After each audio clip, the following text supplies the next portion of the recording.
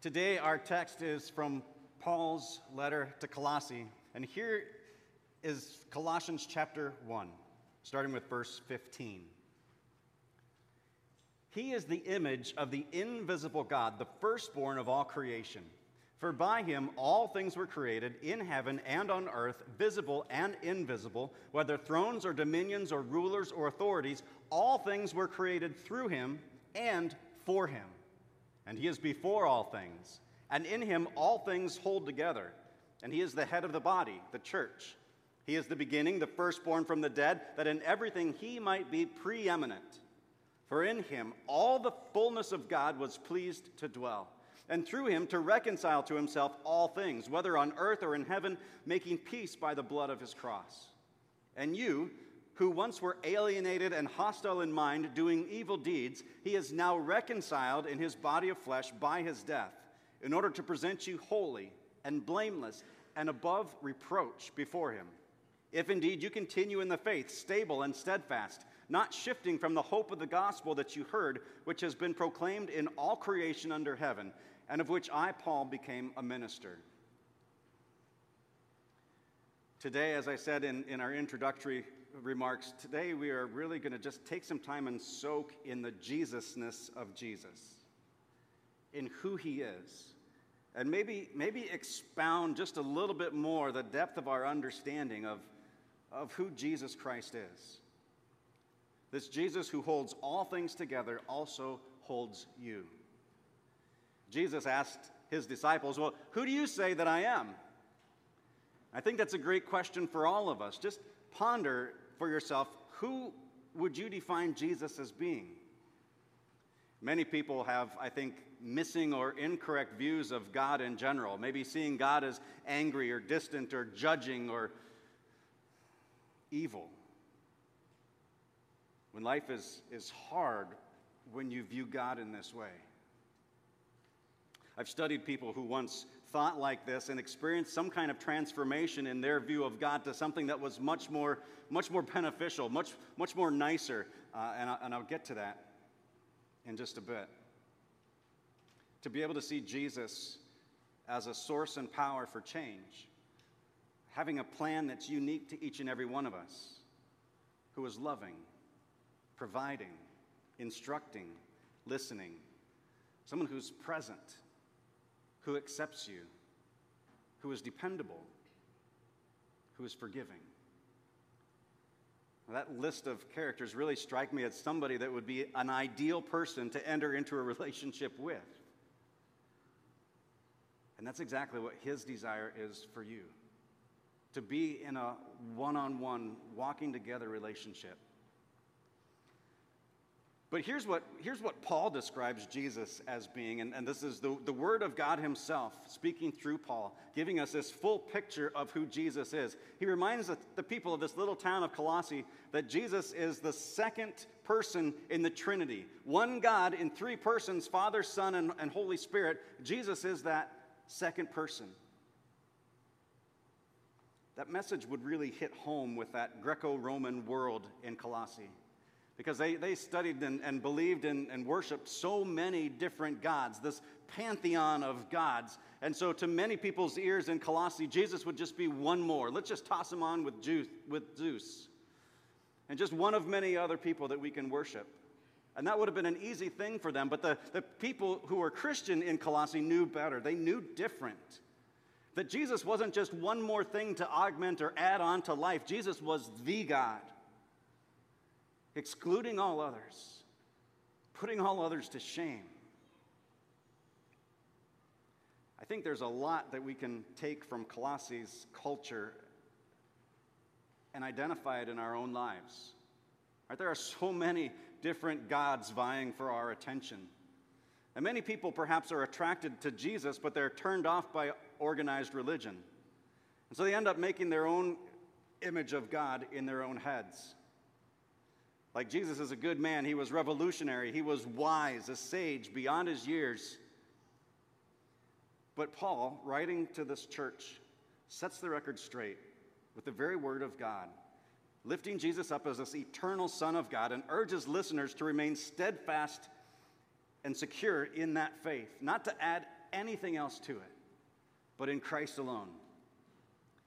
So here are different factors and elements that Paul starts to wrap our minds around who Jesus is. Number one, Jesus is in the image of God and the firstborn of all creation.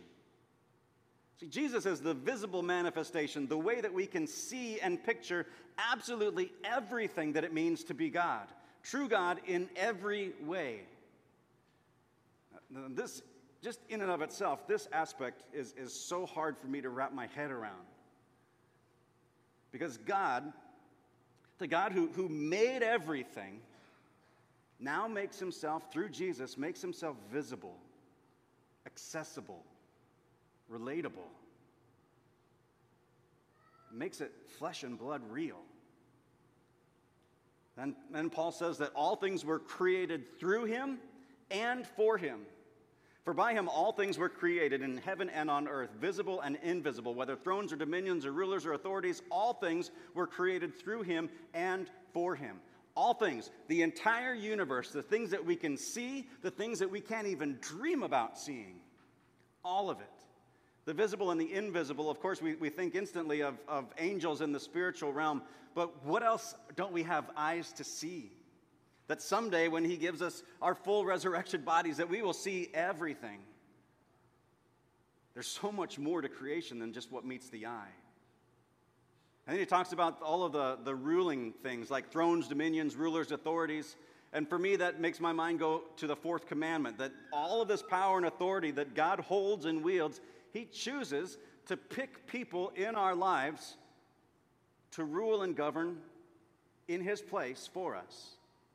He passes that authority on through them. Even if you didn't vote for that person, his authority is still working through them. And God is so incredibly sovereign that he can even work through principalities and leaders and governments that have no belief in him whatsoever. He is still sovereign and works through them for our good. All these things happened through him. All these things were made through him, and all these things were made for him. Right? So not only did the second person of the Trinity, Jesus, create all things, but he created all things to serve his purpose for his glory. That includes me. I am not my own. I have been bought at a price, not with gold or silver, but with his very precious body and blood. He owns me, and he owns you, and you are his. And we need to daily remember that we are called to serve God and build his kingdom and not our own. So he made all things, and all things were made for him. And he's before all things, and this is curious, and all things are held together in him. So he is before all things, and in him all things hold together. He was before all things. He's the creator of all things, and now he holds all things in his hand. Kind of think of it this way. Jesus is like this omnipresent, always present, everywhere, all the time, super glue that holds everything together, that keeps the earth spinning on its axis, the things that keep gravity from making things fall instead of rise, the atoms inside our bodies held together, knit together by him. It's not that God just created everything and then sent it on its way and said, good luck, I'm going to see how this turns out. But he's daily walking with each and every one of us, holding everything together. Even when your life feels like everything is falling apart and exploding, he is there in the middle of it, holding it together.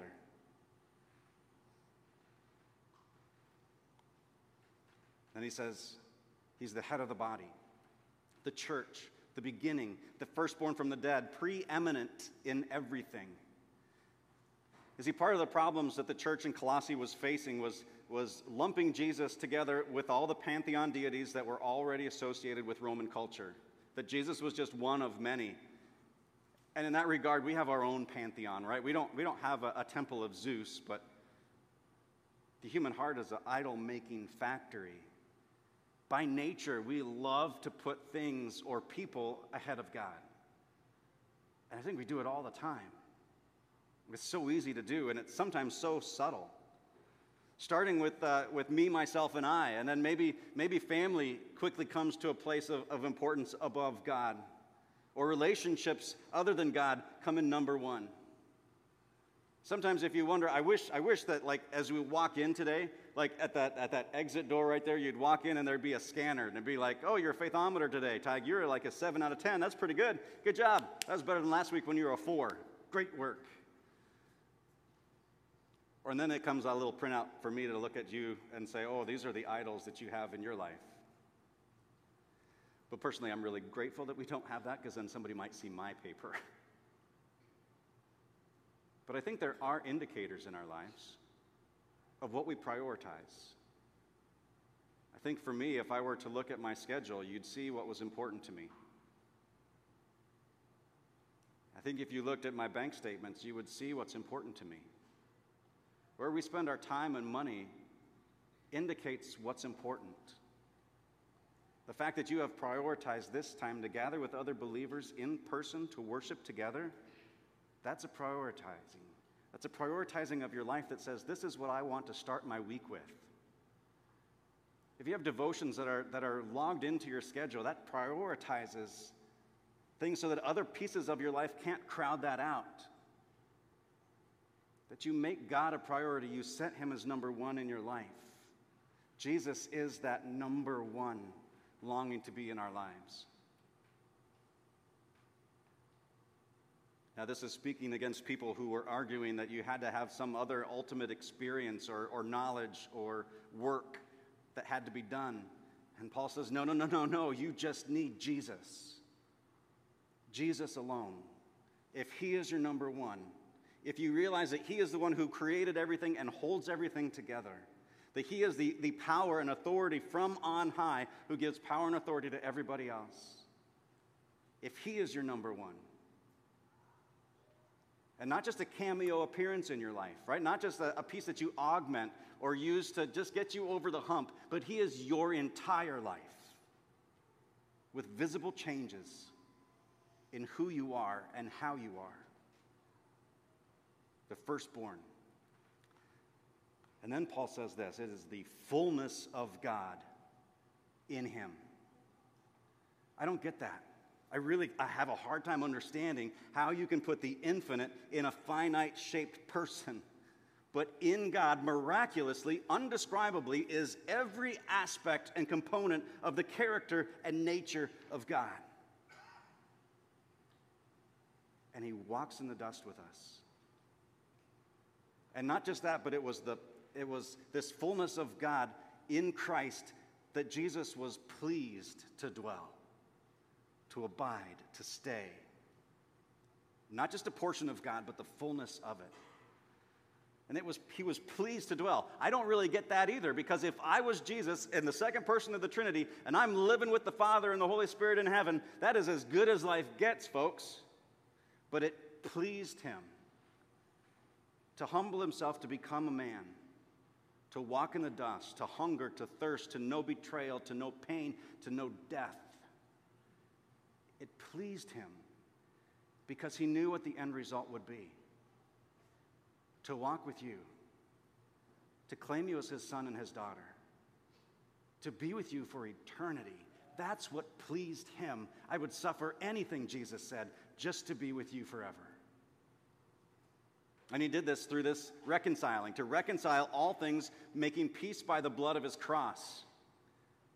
Not just reconciling humanity, but all things, all creation. All creation groans, waiting for that final complete restoration of all things, waiting for peace. That Old Testament type peace, that shalom, that soul, body, mind, peace.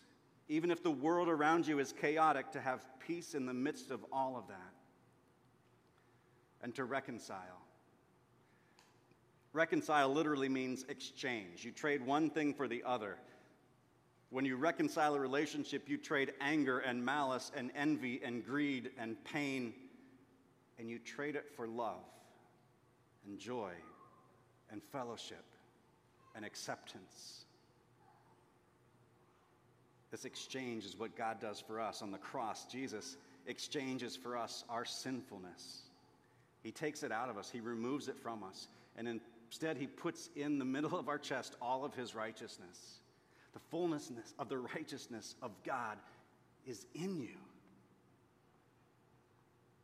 Listen to that. That means you can't walk around hanging your head low because you're so dirty and sinful, because God has taken all of that out of you and put back into you all of his goodness, all of his holiness.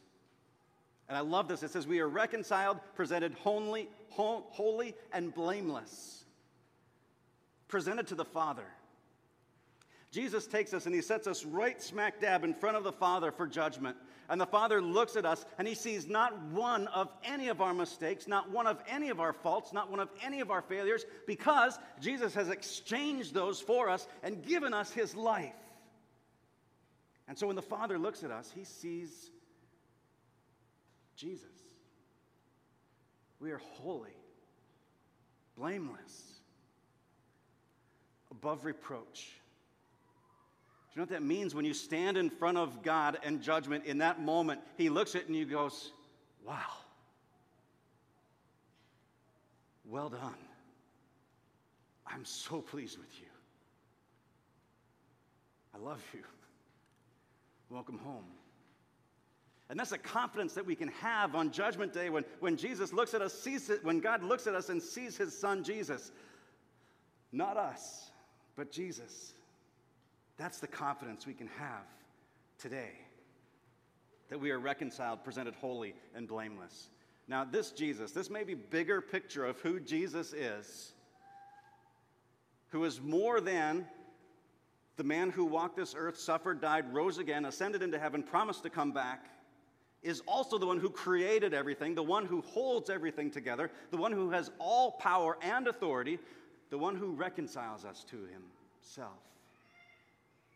This is Jesus, who holds everything together, chooses to hold you too.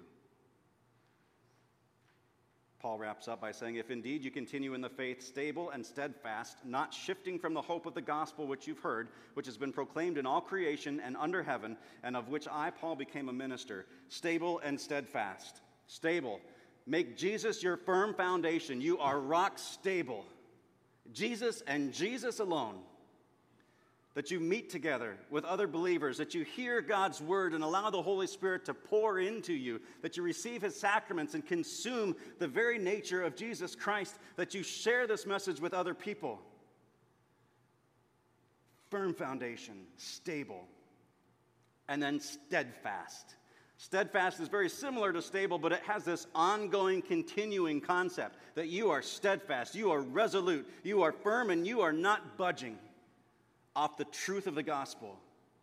To not be lured away to think that there's more than just the gospel alone, to have no special experience, no special knowledge, no special relationship with God aside from through Jesus Christ and him alone. And what does somebody look like who gets that?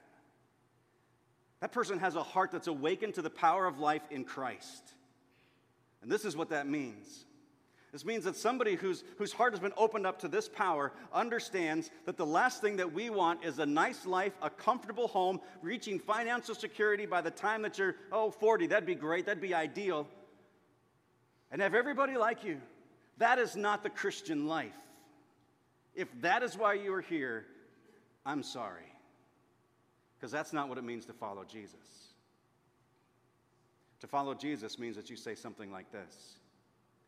I understand what Jesus did for me, that he gave up everything for me. I want to make a difference. I want to change people's lives. I want to change the world, or maybe my little corner of it. I expect difficulty. I expect to give things up. I expect sacrifice, but I want to make a difference. Just find me a place, Jesus, on the front lines. What a scary prayer. Put me on the front lines, Jesus. Let me go in first. Front lines, the messy place. I want other people to know the same power of the resurrection that you have made known in my life, and I want to change people with that. To say, here I am, Lord, send me. Frontline work, baby, let's go. That's tough. It's inspiring, but it's tough. And I can honestly say that there are days where I feel like that. I'm just like, God, let's go. I am ready to go. Let's do it. And then there's other days where I'm like, it's a great idea. Someone else probably could do that. I'm kind of comfortable. I like a life of ease, financial security, build up my own kingdom just a little bit. But when your heart has been opened up to the power of life in Christ, you say, I'm willing to set all of that aside for the cross. I'm willing to set aside my comfort to bring comfort to the hurting. I'm willing to set aside my financial security to help and aid those who have less. Here I am, God. Send me. Send me. Heavenly Father, you are vast. Your Jesusness is beyond our comprehension. God, for your power, your authority, your rule in our life, continually enable us to submit to you, to relinquish our own kingdoms and embrace yours. God, we pray that you would continually reconcile us to the Father,